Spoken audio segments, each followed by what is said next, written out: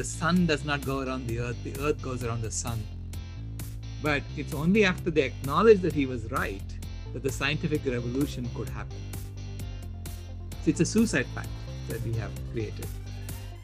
So, Dr. Rao, thank you so much for agreeing to be interviewed on behalf of a soon to be newly published book, Vegan Voices, which is available for pre order through Lantern Books. And we will be sure to drop the link in the Facebook of Reimagine the Turtle Creek.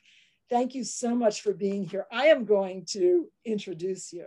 Dr. Rao is an author. Sailesh Rao, PhD, is an author. Human Earth Animal Liberation, the acronym would be HEAL, activist, the executive director of Climate Healers, a nonprofit dedicating to healing the Earth's climate. A husband, a dad, and since 2010, a starstruck grandfather. How beautiful. In 2016, he promised his granddaughter, Kamaya, and we might have a surprise appearance here, that the world would be vegan by the time she turned 16. We're going to have to learn how old she is now. In 2026, perhaps that's a clue, in 2026, and that people would stop eating her relatives, the animals. He has faith that humanity will transform, not just for ethical reasons, but also out of sheer ecological necessity, so that he can keep his unbreakable pinking promise to Kamaya.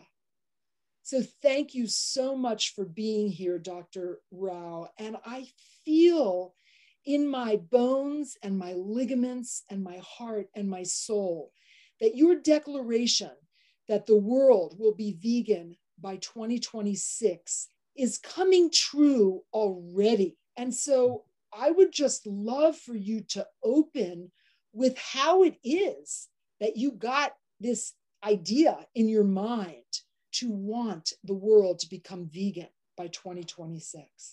Oh, thank you, Beth. I mean, I started off going vegan in 2008, and it was mainly for the environment, because I saw what animal grazing was doing to the forests of India.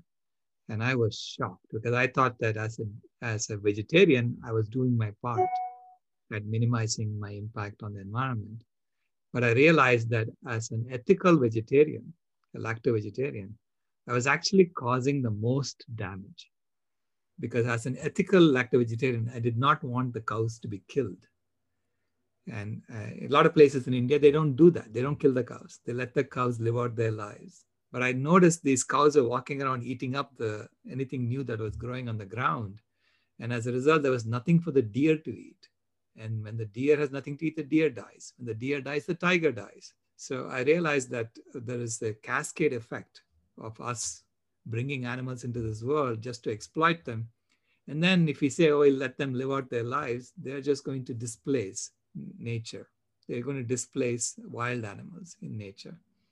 And so when I got that realization, I had this sense of shame that I was participating in probably one of the worst exploitations on the planet. And so I went vegan on the spot in 2008. And then at first I thought, it's my choice and other people have their choices. So it's live and let live, right? And then I realized that, after my granddaughter was born in 2010, I realized that it wasn't a choice really. It's basically you're impacting everybody. We are impacting everybody with our choices.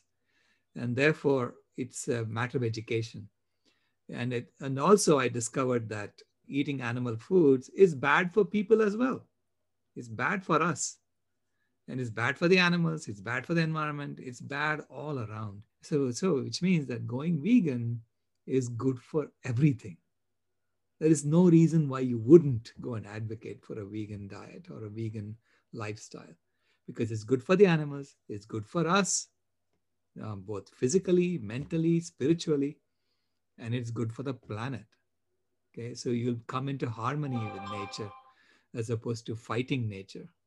So that's when I realized I have a duty to inform my fellow human beings that they're hurting themselves. They're hurting their own children. They're hurting, their environment. They're hurting the whole planet with their choices. So it's like secondhand eating, right? So secondhand eating is much more impactful than secondhand smoking. Secondhand smoking, you're only affecting a few people around you with your smoking. But secondhand eating, you're affecting the entire planet. So I realized it's a much more impactful secondhand impact that we are having with our choices. Okay, so that's when I started appealing to the environmental community that we need to do this. We need to get to and in any project, and I have run a number of projects successfully, I might add. Digitizing, making the internet infrastructure digital was one of my contributions. And in any project that I've run, an engineering project, you begin with a schedule. You put a date on when you're going to accomplish. And so, but before you come up with a schedule and a date, you figure out, is it feasible? Is this project feasible or not? And then once you put a date on it and you put a schedule together, you assume that you're going to be successful. So you always have to put your mind into thinking that you're already there. And then you work your way backwards as to how you're going to accomplish it. Okay. So that's why the idea of the Vegan World 2026 project is to say, first of all, is it feasible to have a vegan world? And I said, it is absolutely feasible. It's a matter of eating this instead of that, wearing this instead of that, being kind to all life instead of being cruel to all life. We can all do that. It's not complicated. And we can organize our societies so that we routinely are kind to all life as opposed to being routinely cruel to all life, right? So when I realized it was feasible, so that was the first step. I said, okay, then the deadline or the lifeline, I call it really the lifeline of 2026, came about because we are on track right now at our current rate of destruction. We are on track to wipe out almost 100% of wild vertebrates by 2026. That's how fast we are killing them. Well, let's just pause there for a minute. You said, I have to hear that again because I know you have an engineering background, and you just let this roll off your tongue. I wrote it down. Oh, I contributed to making the internet digital. You are so humble that just rolls off of your tongue. And you're telling us that by 2026, if we don't eat like we give up, and you fill in the blank because this is public and for children to watch, but if you don't start eating in a way that is sensitive to the environment, then by 2026, repeat that again, because it really sunk in this time that what's going to happen to all the vertebrates on the earth? We are on track to wipe out almost all of them, 100% of them by 2026. But wait a minute, we're vertebrates. What are you talking about? We're humans. Are you saying? Wild vertebrates. So, why? Because I was looking at the World Wildlife Fund has been doing a survey of wild vertebrates, of 3,500 species of wild vertebrates since 1970, okay? And what they're finding is that the elimination of wild vertebrates in terms of their total biomass is going exponentially because it is almost proportional to the size of our economy. That's how fast we are killing them.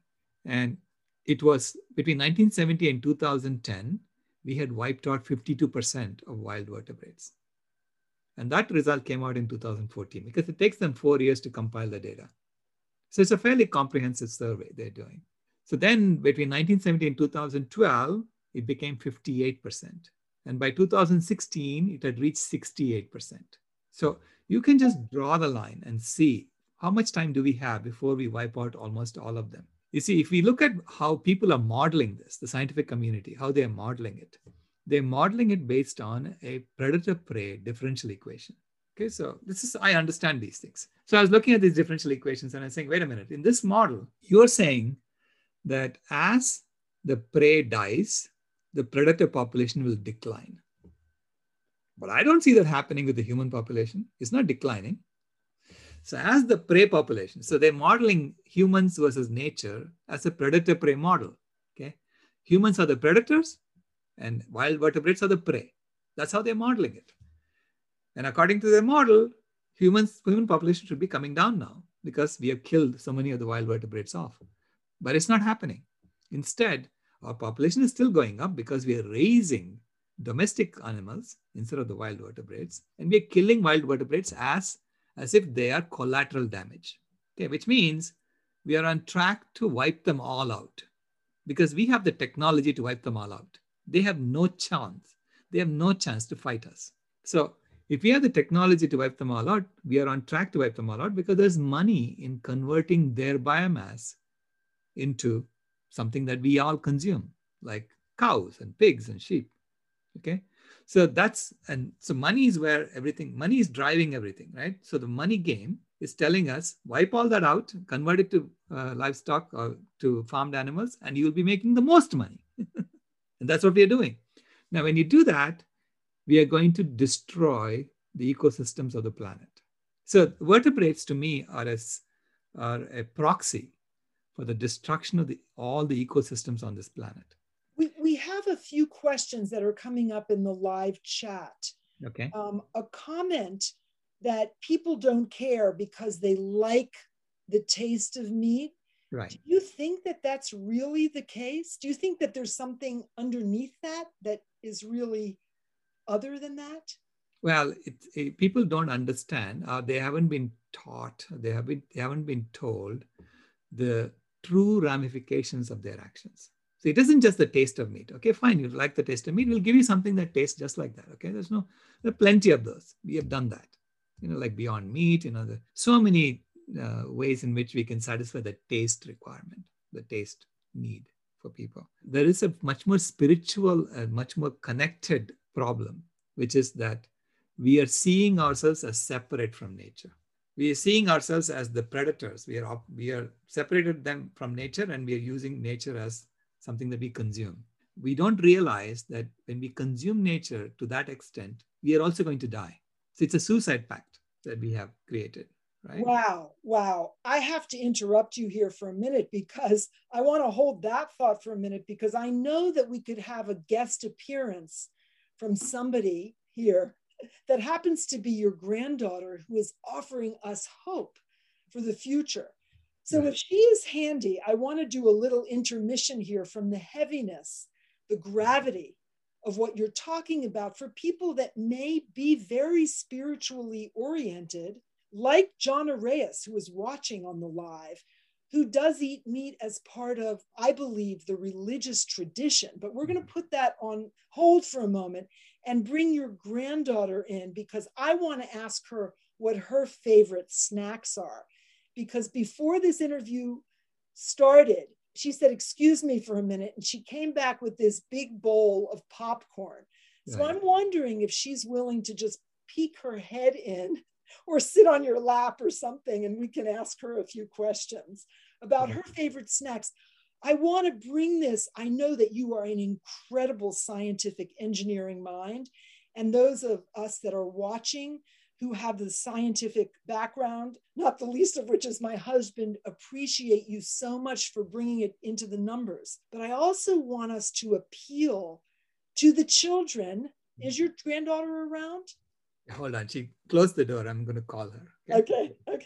So thank you all who are watching live on Facebook, and thank you for putting questions in. I see that Stan has said too much industry relies on marketing animal products for food and clothing, and that is an excellent point. And Jonna is asking, do you think all of this construction and built infrastructure contributes to that? And I would be so bold as to say, is she nearby, your granddaughter? Yeah, she'll be coming. Okay. Jonna Reyes is asking, do you think all of this construction and built infrastructure is contributing to, hello there. I'm going to ask Jonna's question in just a minute, because I see a beautiful young girl with a beautiful purple shirt. For those of you that are listening to the podcast, you're going to have to come into the Reimagine the Turtle Creek Facebook page to see this beauty that just appeared. Not that her grandfather isn't handsome, but he's got a gray beard and gray hair, just saying. But how are you today? Remind us, what is your name and what does Vegan World 2026 mean to you?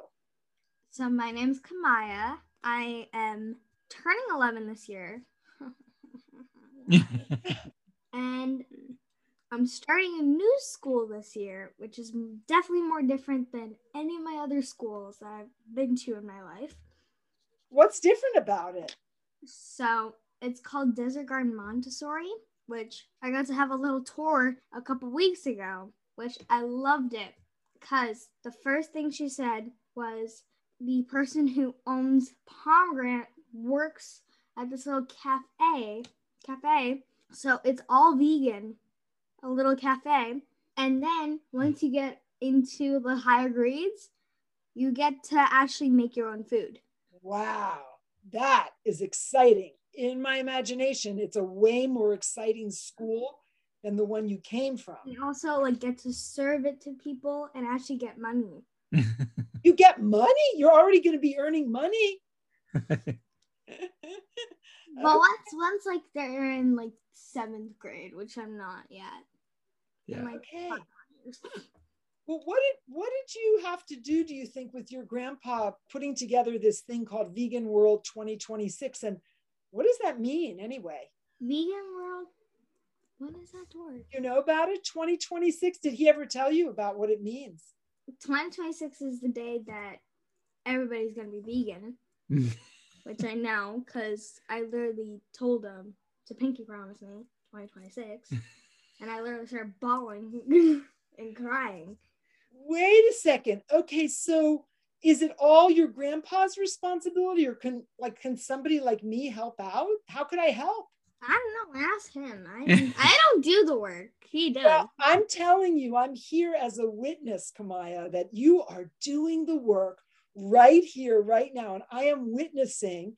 I even brought my magic fairy wand to let you know this butterfly is witnessing you. And we are, here's my other prop that I brought today. And this is all spontaneous. Yes. We're making a declaration that it is not all on your grandpa. The declaration of veganism. It is not all on Kamaya or Grandpa Rao. It is on all of us. And right now we are streaming live into a Facebook page called Reimagine. Reimagine the Turtle Creek Watershed and Airshed Communities Plus.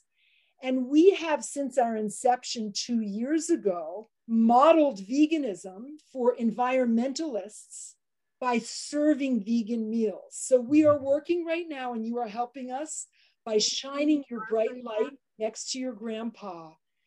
Do you see his scarf right now? I see it shining and shimmering and coming out of the screen. Right now. Look, it's invisible, so it's supposed to be yellow. What is going on? That is so cool. Wait, hold on. I should show you. Whoa! Wait a minute. We're doing magic. My husband's going to love this. That is so cool. We have a green screen, so. Okay, that is so cool. That is so cool. So this is the magic show, the magic vegan show. So right now we still have carnivores, but it's all going to disappear, just like we saw these beautiful people disappear. And the whole new world is emerging. Thank you so much, Kamaya, for making your appearance. I didn't have a chance to ask what your favorite vegan snack is, but I have a feeling if it's okay. All right, my vegan favorite snack. It just depends on the season. Okay, I hear a hint of Ayurveda coming in. So what season are we in now in Arizona? We're in summer. So summer, for me, is something having to do with ices, because I like cold drinks. So she was talking about making iced watermelon, watermelon turning it into a slushy. That sounds fabulous. Thank you for bringing some lightness into our serious discussion. So we're going to pivot back, but I am inviting you, Kamaya, to be a guest on the podcast at some point a few months from now. So we're just going to make a mental note of that. But swinging back to a question that Jana has asked in the chat, and the question is, do you think all of this destruction All of this construction and built infrastructure contributes to the destruction of the ecosystem. And I'm going to put a footnote onto that question, which is, are there ways that you suggest we model the built environment moving from here forward to prevent destruction, but rather model the regenerative future where we're giving back, starting today, more than we take? We know that it has to do with what we eat 3 meals a day. And we're asking for veganism for everybody by 2026. But what about those people that are in the construction industry and in the built environment? Right. Yes. So we are going to be reimagining all of it. So I see that it's going to change everything. Because when we talk about a vegan world by 2026, we are talking about actually a fundamental shift, axiomatic shift in civilization. Because I say that it's like, the Galileo went through. When Galileo said, the sun does not go around the earth goes around the sun. He got, people pilloried him. They threw him in jail. They say it can't be true. But it's only after they acknowledged that he was right that the scientific revolution could happen. Because until then, our calculations would have been all wrong if we were pretending that the sun goes around the earth, right?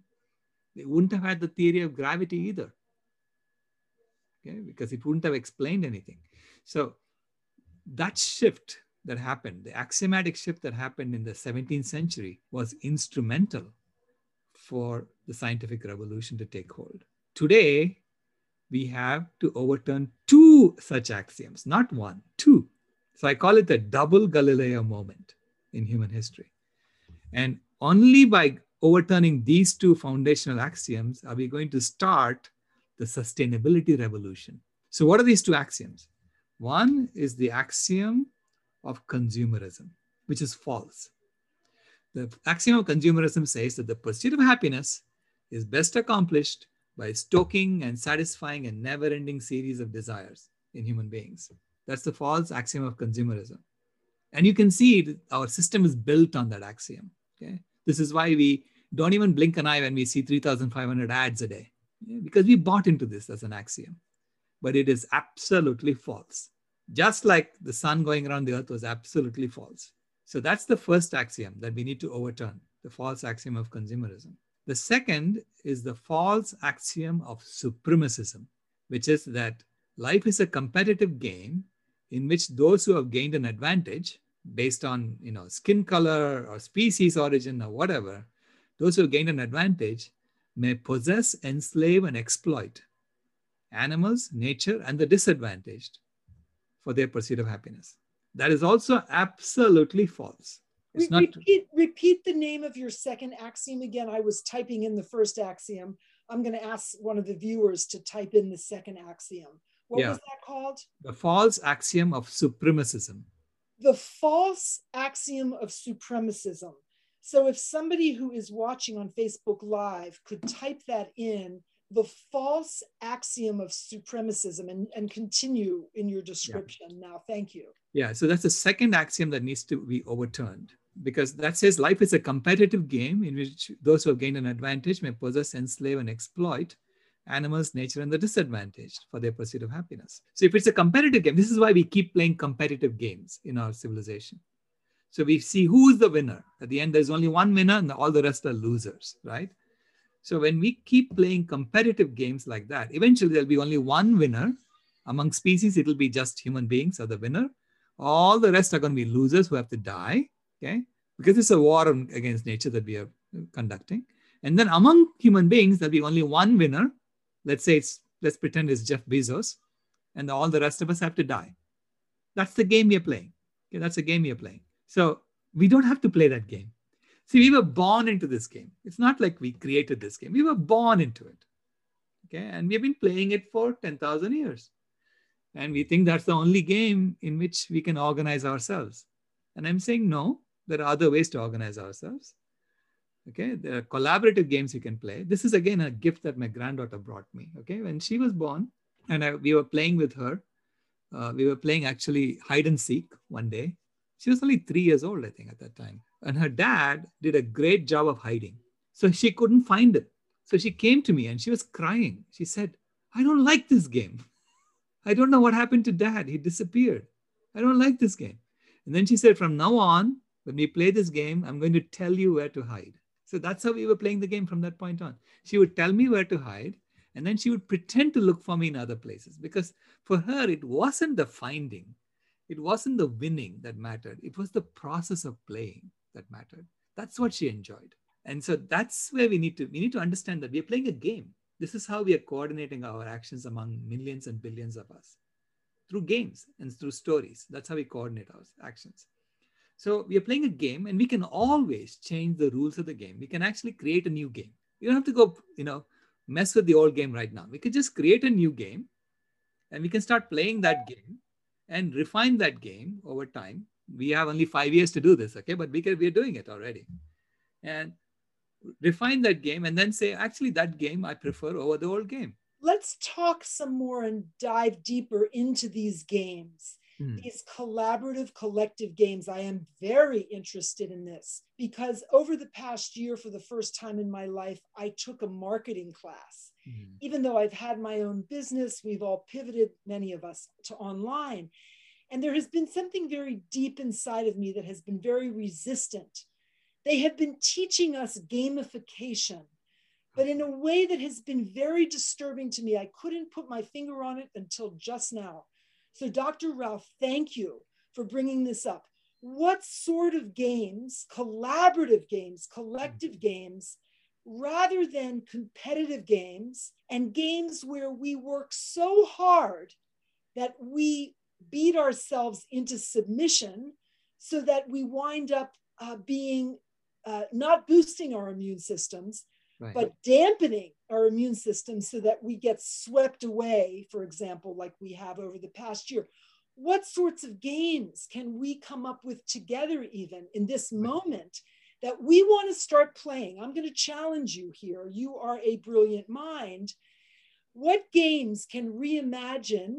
We have 6 groups in Southwestern Pennsylvania. We also have a Reimagine collective it's a 4-state initiative with Pennsylvania, West Virginia, I think it's Kentucky, and I'm not sure, I don't have this on the tip of my mind, but the question is, these people that are reimagining are going at it from the environmental lens.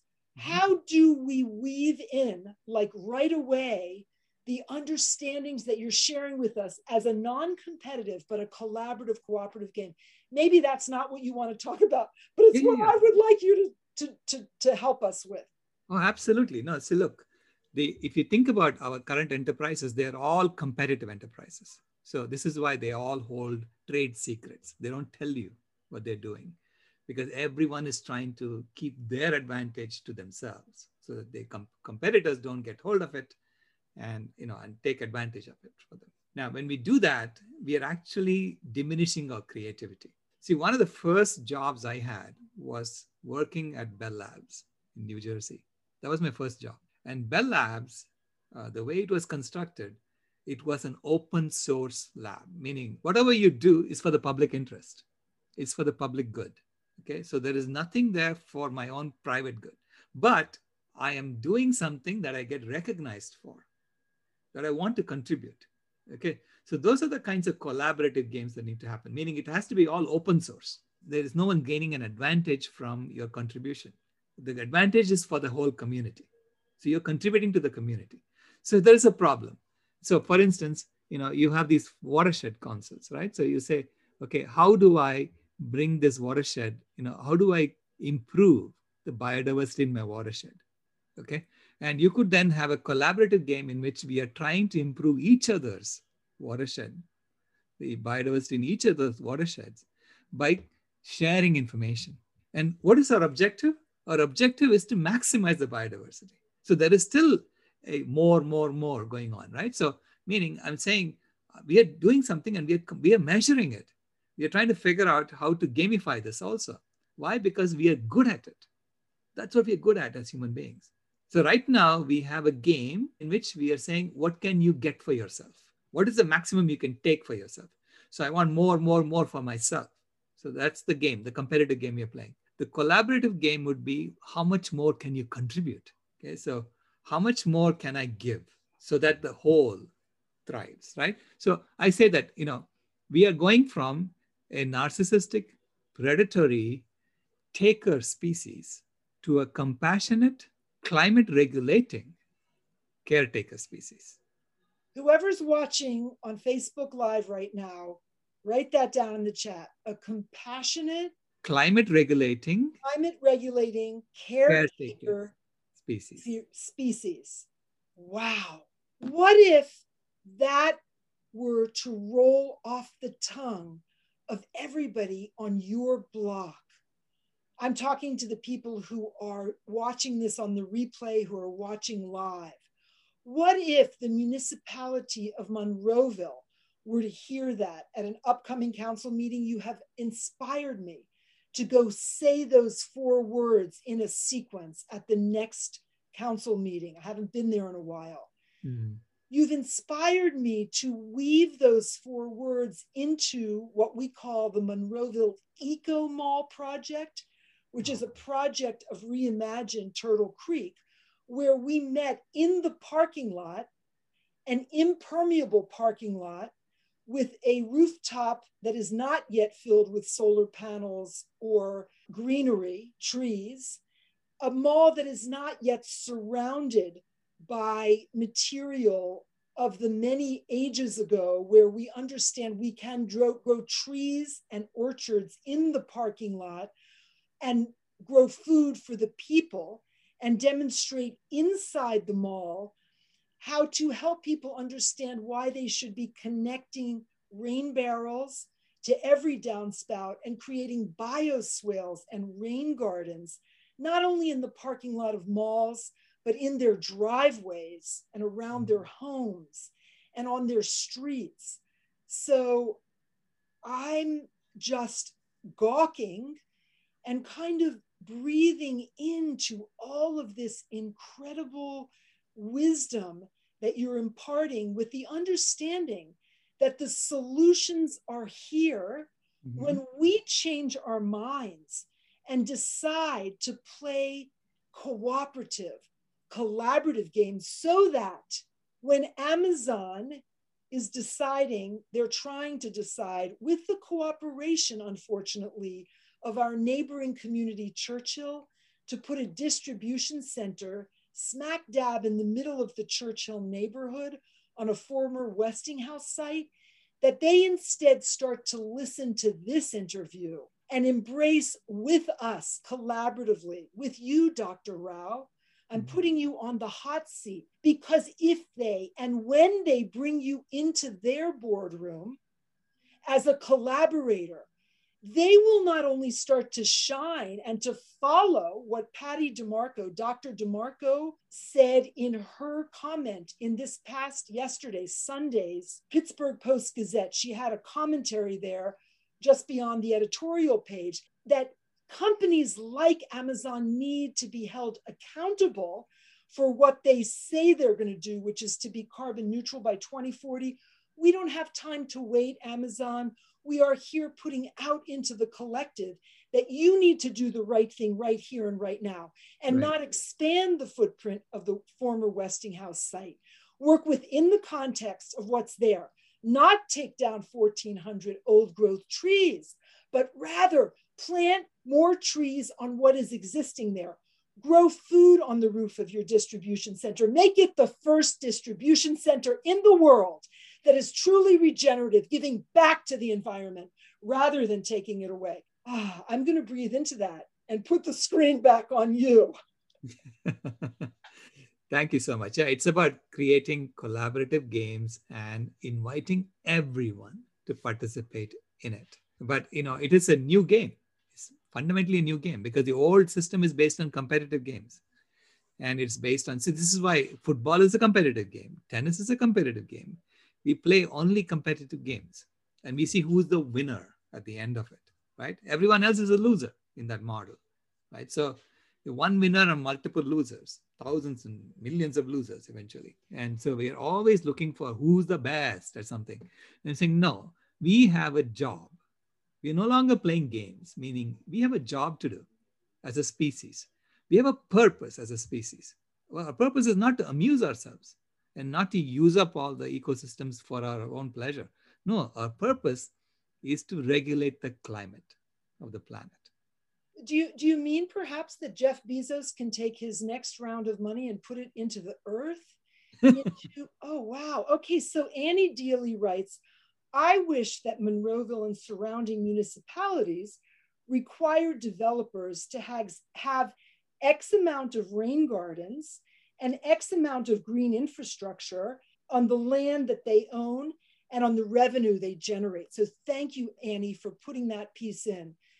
Thank you, Dr. Rao, for being here. I'm going to bring you back, if you agree, at some point, certainly many times, actually, before 2026 rolls around, to bring us more ideas. And I want to also mention that you have written an outstanding essay in the book, Vegan Voices, that is coming out. The official launch party. The official launch date is October 5th, but the book is now posted on the publisher's website.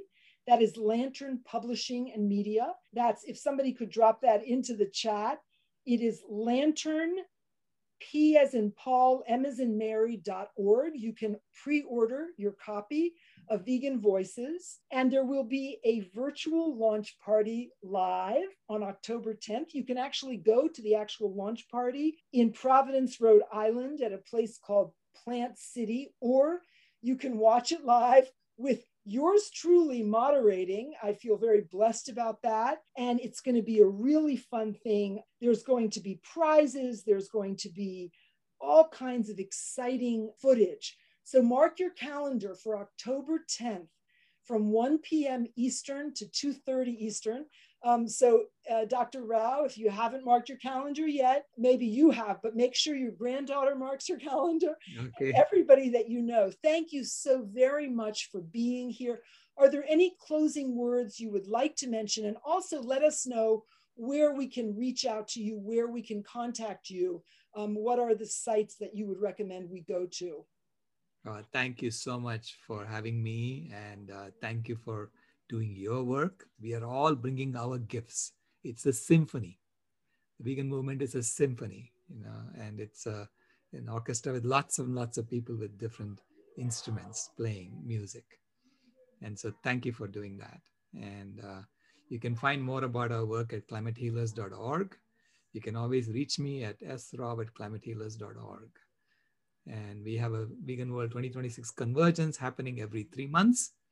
And the next one is happening this weekend, July 31st to August 1st. So go there and register for a convergence and join us, because there we work on solutions to get to a vegan world by 2026. This is beautiful. The last I knew, the Vegan World 2026 was a yearly thing, and now it's a quarterly thing. Has it always been quarterly? No, it just became quarterly after the pandemic. Yeah. Okay. So I am going to look that up and be there. Thank you so very much again. Your life is a blessing to the planet, to the animals, to the plants. And you watchers, those who are watching live and on the replay, are also a blessing to the planet. Don't despair if you're not plant-based 100%. Just remember to eat a few more plants at dinner tonight. Think about, for next week, a meatless Monday. And there are so many tools for stepping into veganism now, more than ever before. And remember, that's the kind of game that we want to be playing. So have a wonderful afternoon, evening, or morning, wherever you are in the world watching. And remember that this will be edited and be on the podcast, Journey Through Health and Wellness, on Anchor.fm,